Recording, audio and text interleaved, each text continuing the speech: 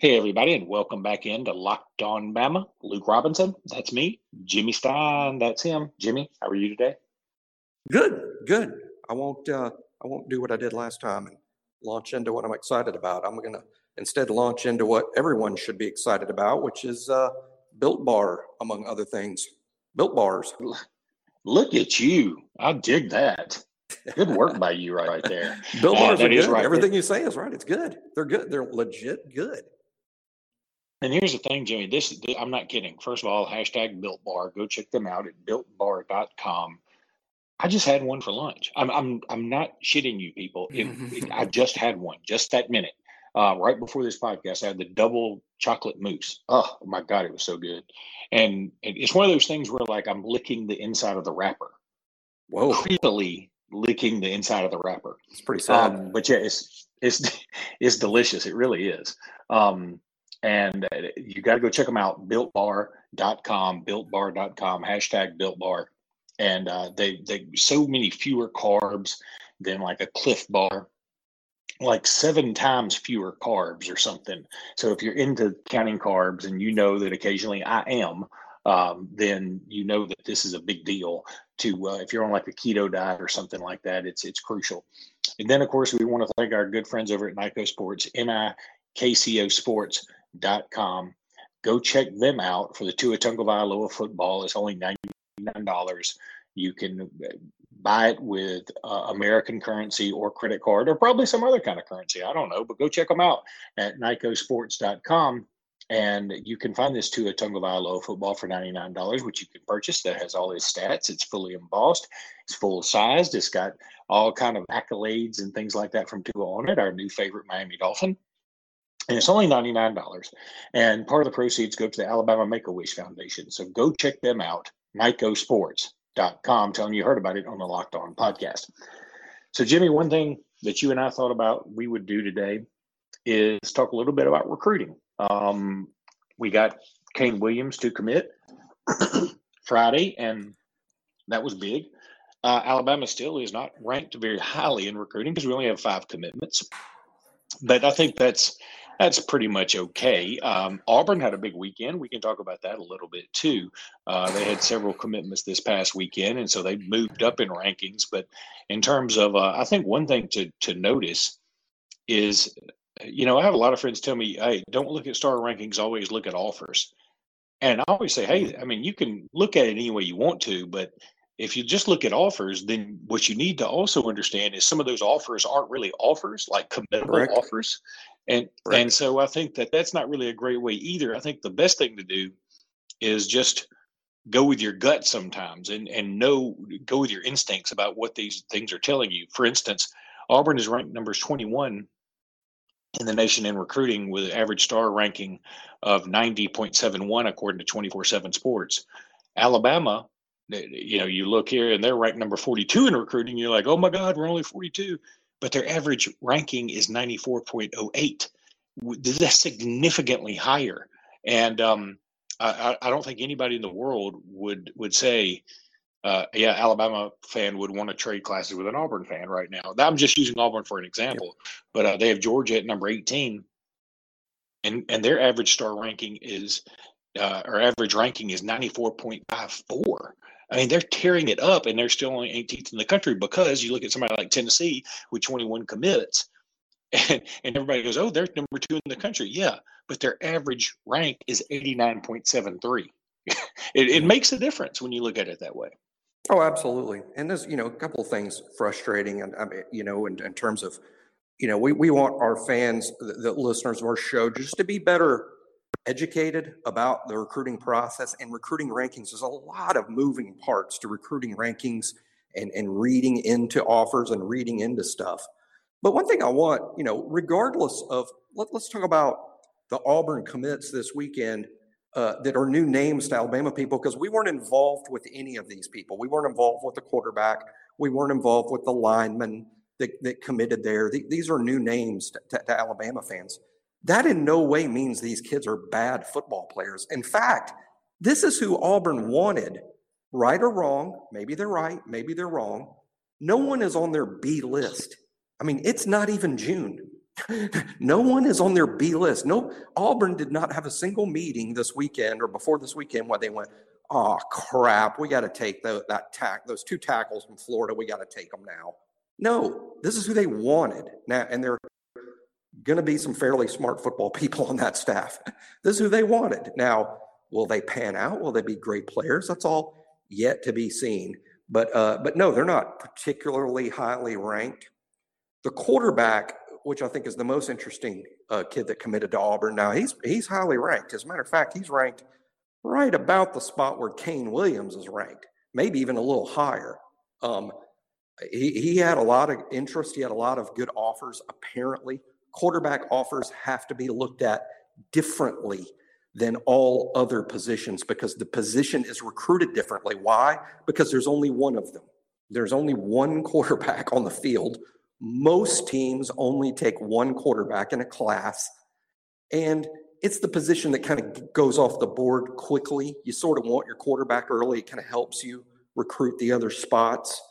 This was a kid that a lot of programs were looking at, and hey, being a big program, second choice and quarterback means you're pretty good. I mean, everybody wants their choice, and then they kind of go down the list from there. But this is a pretty highly recruited, good athlete from Texas. He is no doubt a Chad Morris hand-selected guy. Chad Morris has extensive Texas ties. He's going to know that situation well and have a lot of friends in coaching there. What's interesting to me, Luke, is just, this is going to be Chad Morris's offense for the foreseeable future. And I think it's the best look. Here is a real take a peek under the hood look at what Auburn's offense is going to be under Chad Morris. He went and signed an athlete. Now, don't be confused and say, oh, this kid is Nick Marshall. Well, he's going to be athletic like Nick Marshall, but this kid is a passer. He wouldn't have 20 quarterback offers if he was a defensive back playing quarterback. Now, this is a quarterback, but he's very athletic. He's not just, like Jalen is a quarterback who is pretty damn athletic. But I wouldn't say people are really wrong about Jalen if they looked at him and say, oh, he could play wide receiver or DB in the SEC. No, he can't. He's not that athletic. He's just really athletic for a quarterback. This kid is a better athlete than Jalen. Now, I'm guessing he won't prove to be a passer that's going to be good enough to go in the second round of the draft like Jalen developed into. So it's just interesting to me in terms of the type of quarterback, a 5'11" athlete.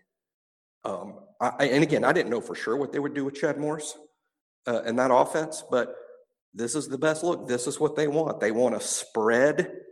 They want a highly athletic quarterback. They want to be heavy on RPOs. And what they didn't want is the traditional 6'4" quarterback who's going to sit back in the pocket and throw the ball downfield and hurt you that way.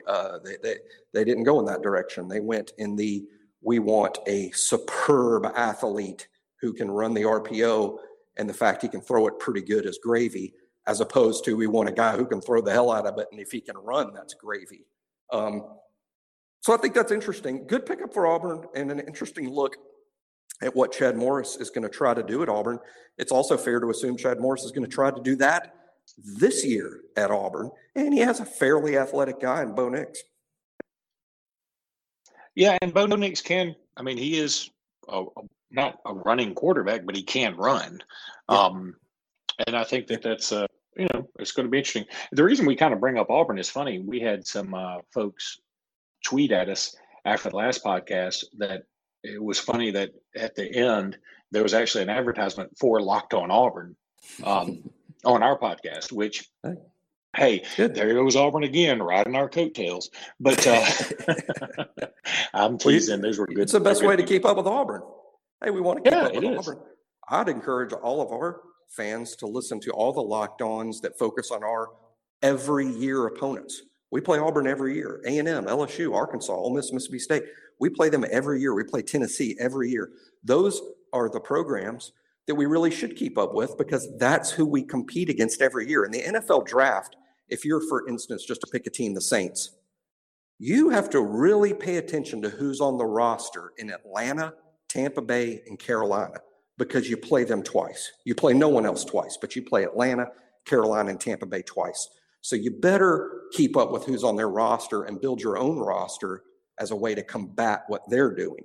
The exact same thing in college football. You look at who do we play every single year, and then those programs become the most important programs in terms of, when you're looking at recruiting and you're looking at, who are they signing, who are we signing to combat what they're doing. That's why we talk about how interesting it is that Auburn is doing what they're doing with that athletic quarterback, because this is the enemy. The enemy is who you play every year. We're not going to change how we recruit because we're playing Southern Cal, or maybe not. But we're not going to change how we recruit because we have one game against Southern Cal. But we will change what we're doing as it relates to Auburn, LSU, Tennessee. These are the teams we play every single year.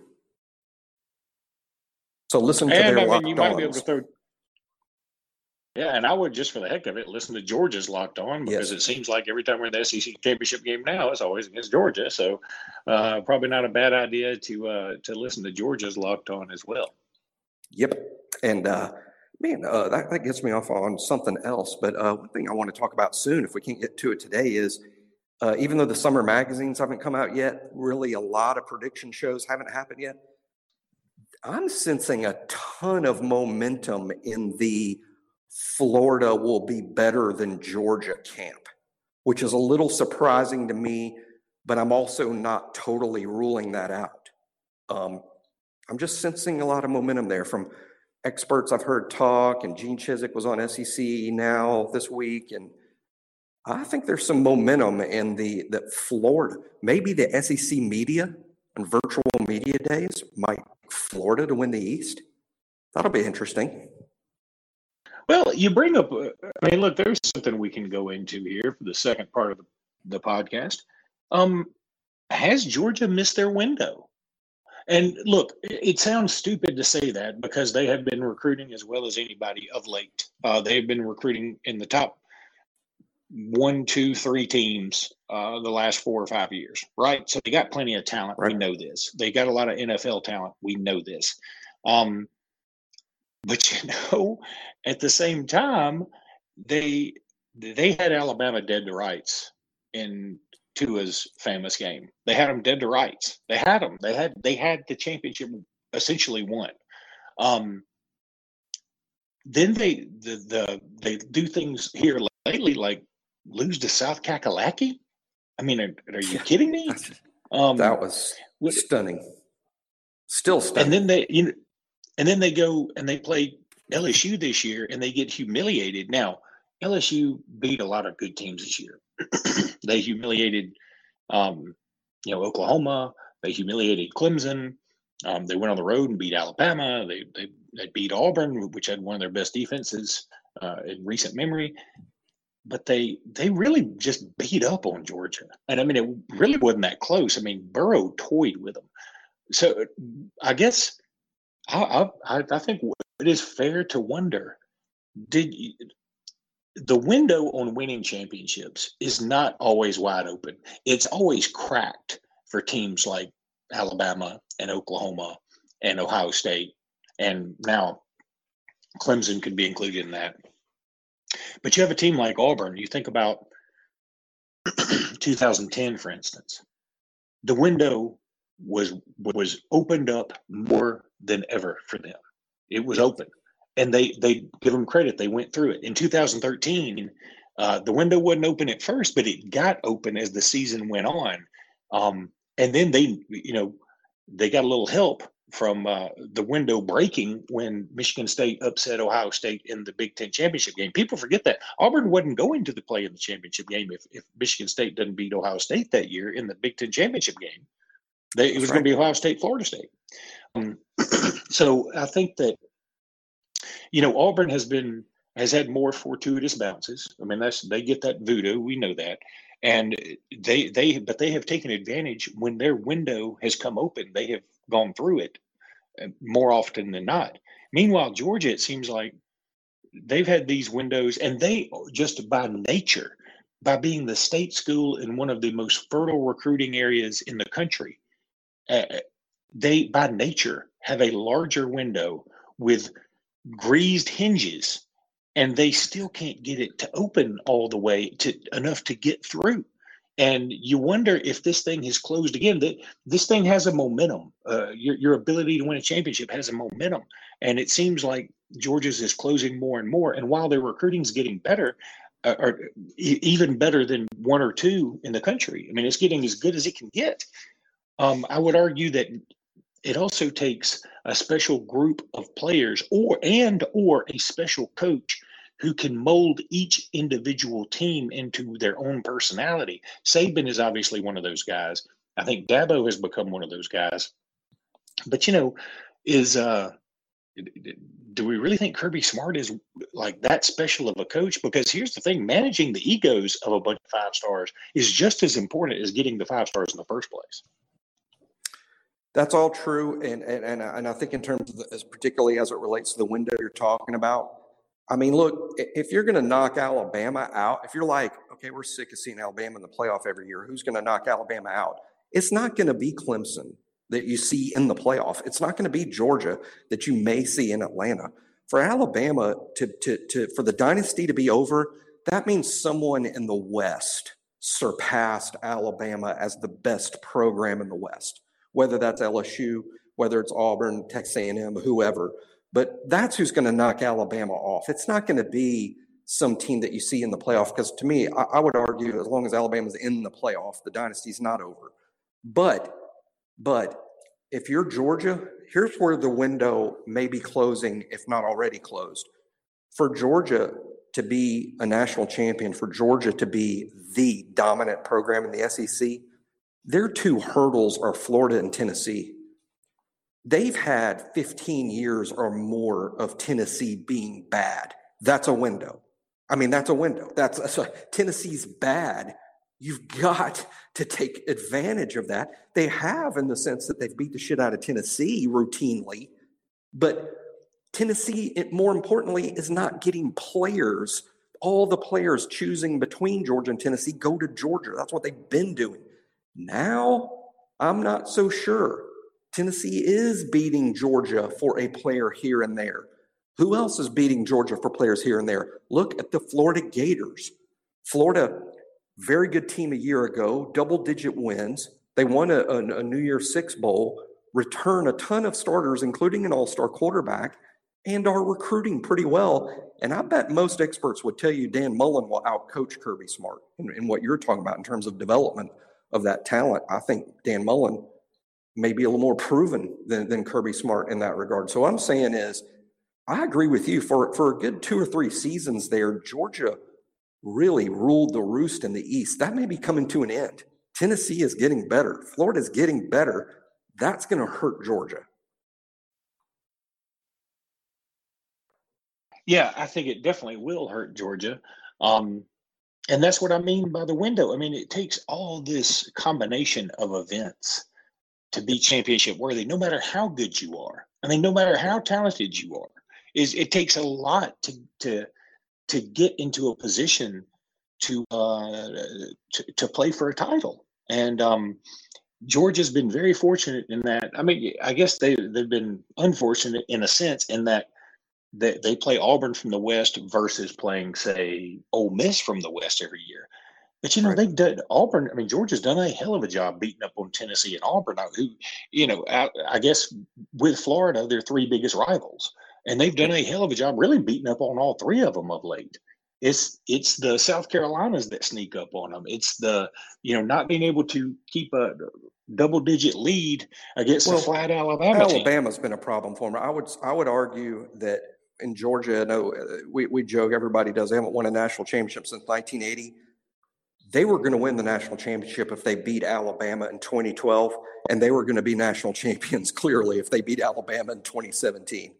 I mean, they're not a 3-time national champion since 1980 because Alabama. What also would have been interesting is when Georgia did win the national championship in 1980, they didn't have to beat Bear Bryant in Alabama. Maybe they wouldn't have.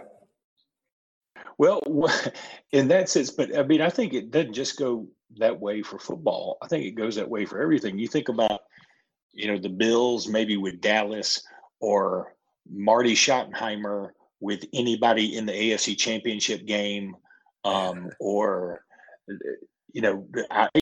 watching The Last Dance. I mean, think about the Utah Jazz with the Bulls. I mean, if the Jazz have those teams, those two teams in what I guess 97 and 98, if they have those two teams, say in 2000 and 2001, instead of right there towards the end of Jordan's greatness, they easily win 2 NBA titles probably. Oh yeah, it's about who your competition is at the time you're good. Think of talk about a detour, but just think of this. I think the best 2 tennis players in the history of humankind, the best 2 tennis players ever, are Roger Federer and Rafael Nadal. Nadal's going for his 20th Grand Slam soon, and most people would say, well, he would be the best ever if not for Federer, and Nadal's about to win his 20th. The next one is his 20th. So my point is, imagine if only one of them had come along. How many Grand Slams would they have? 40? 40, if not for the other? I mean, their numbers are massive as is, but they've had to split all these titles between the 2 of them. And to some extent, Novak Djokovic, who came along just a bit later. And Djokovic is a great player in his own right. But I'm just saying, as to your point, those Utah Jazz could have been multi-year, multi-world champions, but they were unfortunate to come along when Michael Jordan was the show in Chicago.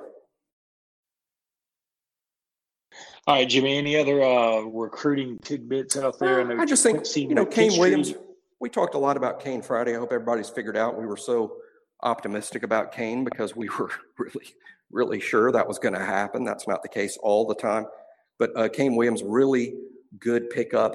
I made a tweet about this weekend that I think really holds up true the more I watch Kane. I'm not comparing him to Isaiah Simmons. That's crazy because Isaiah Simmons is a historically transcendent talent, who wins a Butkus Award and gets drafted that high. And even though he's sort of new, it's a new idea that an inside linebacker at his size can be drafted that high. That's new to pro football. Well, Kane Williams may or may not become a linebacker. I don't know. And it really doesn't matter because what we're sort of moving into in terms of what have defenses found to defend against the RPO and the modern spread offense in college football? And the answer to that is what I call positionless football. It's players you can spread the field with on defense that have all the skill sets. They can cover receivers. They can hit like safeties. They can play in the box like linebackers because they're big and strong enough to be physical, good tacklers in the box. They can line up outside and blitz and be really good at it. It's the positionless defender, the defender that can really do everything. And you put 2 or 3 of those guys on the field, now you're a spread defense. Now the offense has to be concerned about where those guys are because they're all over the field and they can do anything. Kane Williams is sort of that guy. He's got cover skills. He can play safety. He can play man defense on some players. He's big enough to play in the box. He'll be a very difficult problem blocking off the edge on a blitz. We're talking about a guy who may end up being in the 215 or 220 pound range with cover skills. So I'm not saying that Kane Williams is Isaiah Simmons. That's silly. I'm saying he's like him in the sense that here's a kid who's a candidate for this new positionless football. And I think it's a trend we're going to continue to see. And JaQuincy McKinstry came out with the top 5. Of course, Alabama's on it, along with the usual suspects like LSU, Auburn. I can't remember who else. Maybe Clemson and Georgia. LSU, Auburn, Clemson, Georgia. We got a good shot. We got a good shot with Kool-Aid. I'm 2 things. I would admit, I think Alabama's the favorite at this point. I mean, if we have to bet, if you force us, okay, everybody's got to bet. I'm going to bet on Alabama. But there's too much optimism, though. I mean, when I read the social media and the message boards, and now it's a lock, it's a given. He's going to Alabama. You people are way too optimistic. I assure you, Nick Saban and the staff don't look at it that way at all. They're working their butt off on JaQuincy, and you're just going to have to sell him on the scheme and sell him that he will be allowed to play basketball and be a 2-sport guy. And trust me, this isn't a consideration that Nick Saban used to be on board with. I think Nick has to be on board with it, and it's new for him. We've never had a football basketball player at Alabama that's played both for, throughout his career, which is apparently what's going to happen with Kool-Aid. Really interesting recruitment and a must get for Alabama. Corner's a need position in the class. He may be on the short list of the very best cornerback prospects in the United States. I don't think there's any doubt. I love that guy. I mean, I do. I'd love him to play basketball, to be honest with you. I mean, I'd love it either way. To wrap everything up, I got to ask you this. Did you watch The Last Dance last night? I did not watch last night. I have taped and I have watched all the way up through episode 7. We're actually planning on watching episodes 8 and 9 tonight and episode 10 later in the week. So I'm behind on it, but I have watched the full first 7 and I love it just like the rest of the country. I think it's been incredible TV. I've loved every second of it. All right. Well, I'm not going to really ruin much of anything important to you, but it's kind of important. The infamous flu game Jordan was in, right. I guess it was 97, if you remember, against the Jazz. Yeah. I never knew this, and maybe other people knew it, and I don't know. I just always assumed it was the flu. Mm-hmm. Well, turns out the story goes, and this was told by several people in the documentary. It was the night before the game, about 10:30, and for some reason, Jordan was hungry, and they're in Utah, and the way the guy said it, there was nothing open.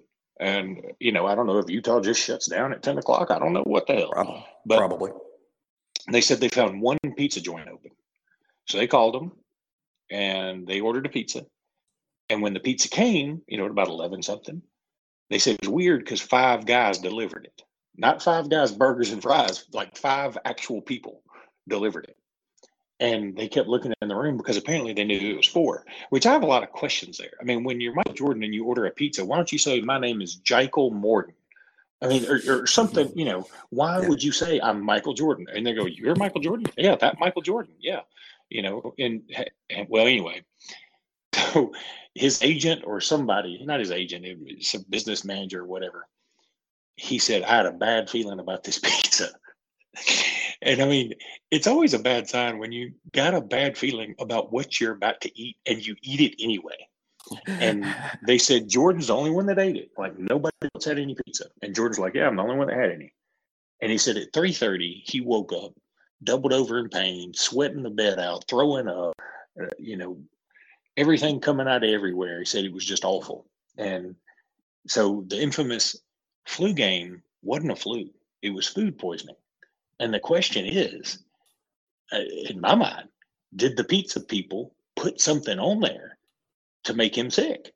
And, if that's probably something that's got to be investigated. I mean, you'll never know, but I mean, I find it to be kind of funny because it actually kind of backfired and only added to the legend that is Michael Jordan. Because frankly, I've had the flu and the flu sucks. And I've always wondered, like, Jordan didn't really have the flu because the flu will knock you back in your watch pocket. And there's no way you can play a basketball game. I don't care how many IVs you got. You can't play a basketball game with the flu, like in the middle, at the beginning of the flu. But food poisoning, and I've had that too, and I've had that recently. You will hallucinate, and I did. I hallucinated. I felt like I was asleep when I wasn't asleep. I felt like I was awake when I was asleep. It was crazy. But I think if I had enough IVs, I think I could at least get around and operate, But like the only thing I could do with food poisoning about a year and a half ago was have enough energy to run to the bathroom to throw up. That's all the energy I had. And then when I got done throwing up, I would like crawl back to the bed. And I was sweating like nobody's business.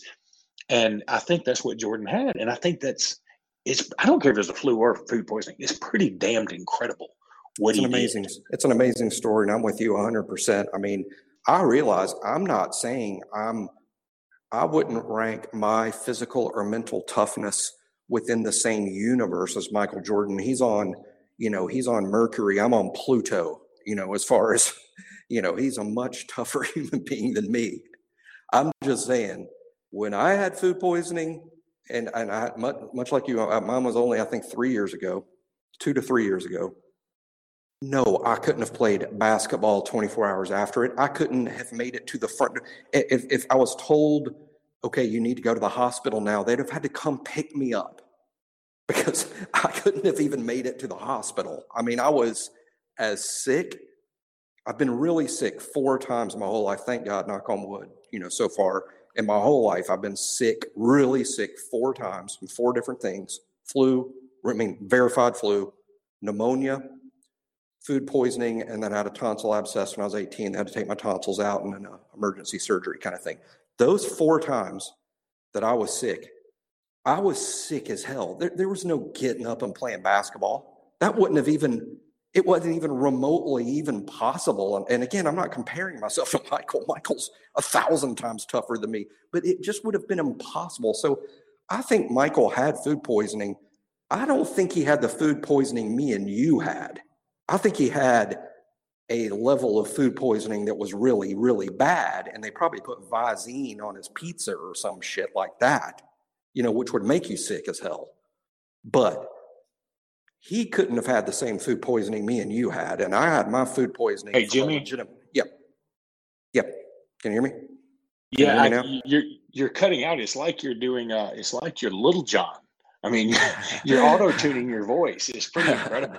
So we'll just. Okay, but anyway, we'll cut it right here. But I do want to remind everybody. First of all, go check out The Last Dance, and Jimmy, we can talk about it next podcast. But also want to remind everybody about Built Bar.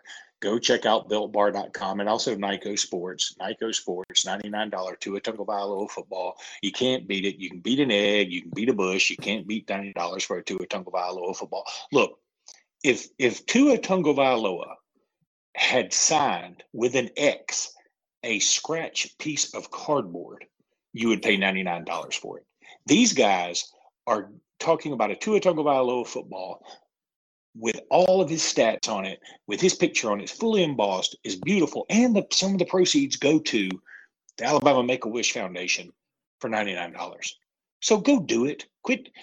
Early Christmas present. That's all. That's it. Nyco Sports, NIKCOsports.com, NIKCOsports.com. And my boy Julio will hook you up. All right, Jimmy, that'll do it for this episode. And we will be back on Wednesday. So roll tide, everybody. Roll tide.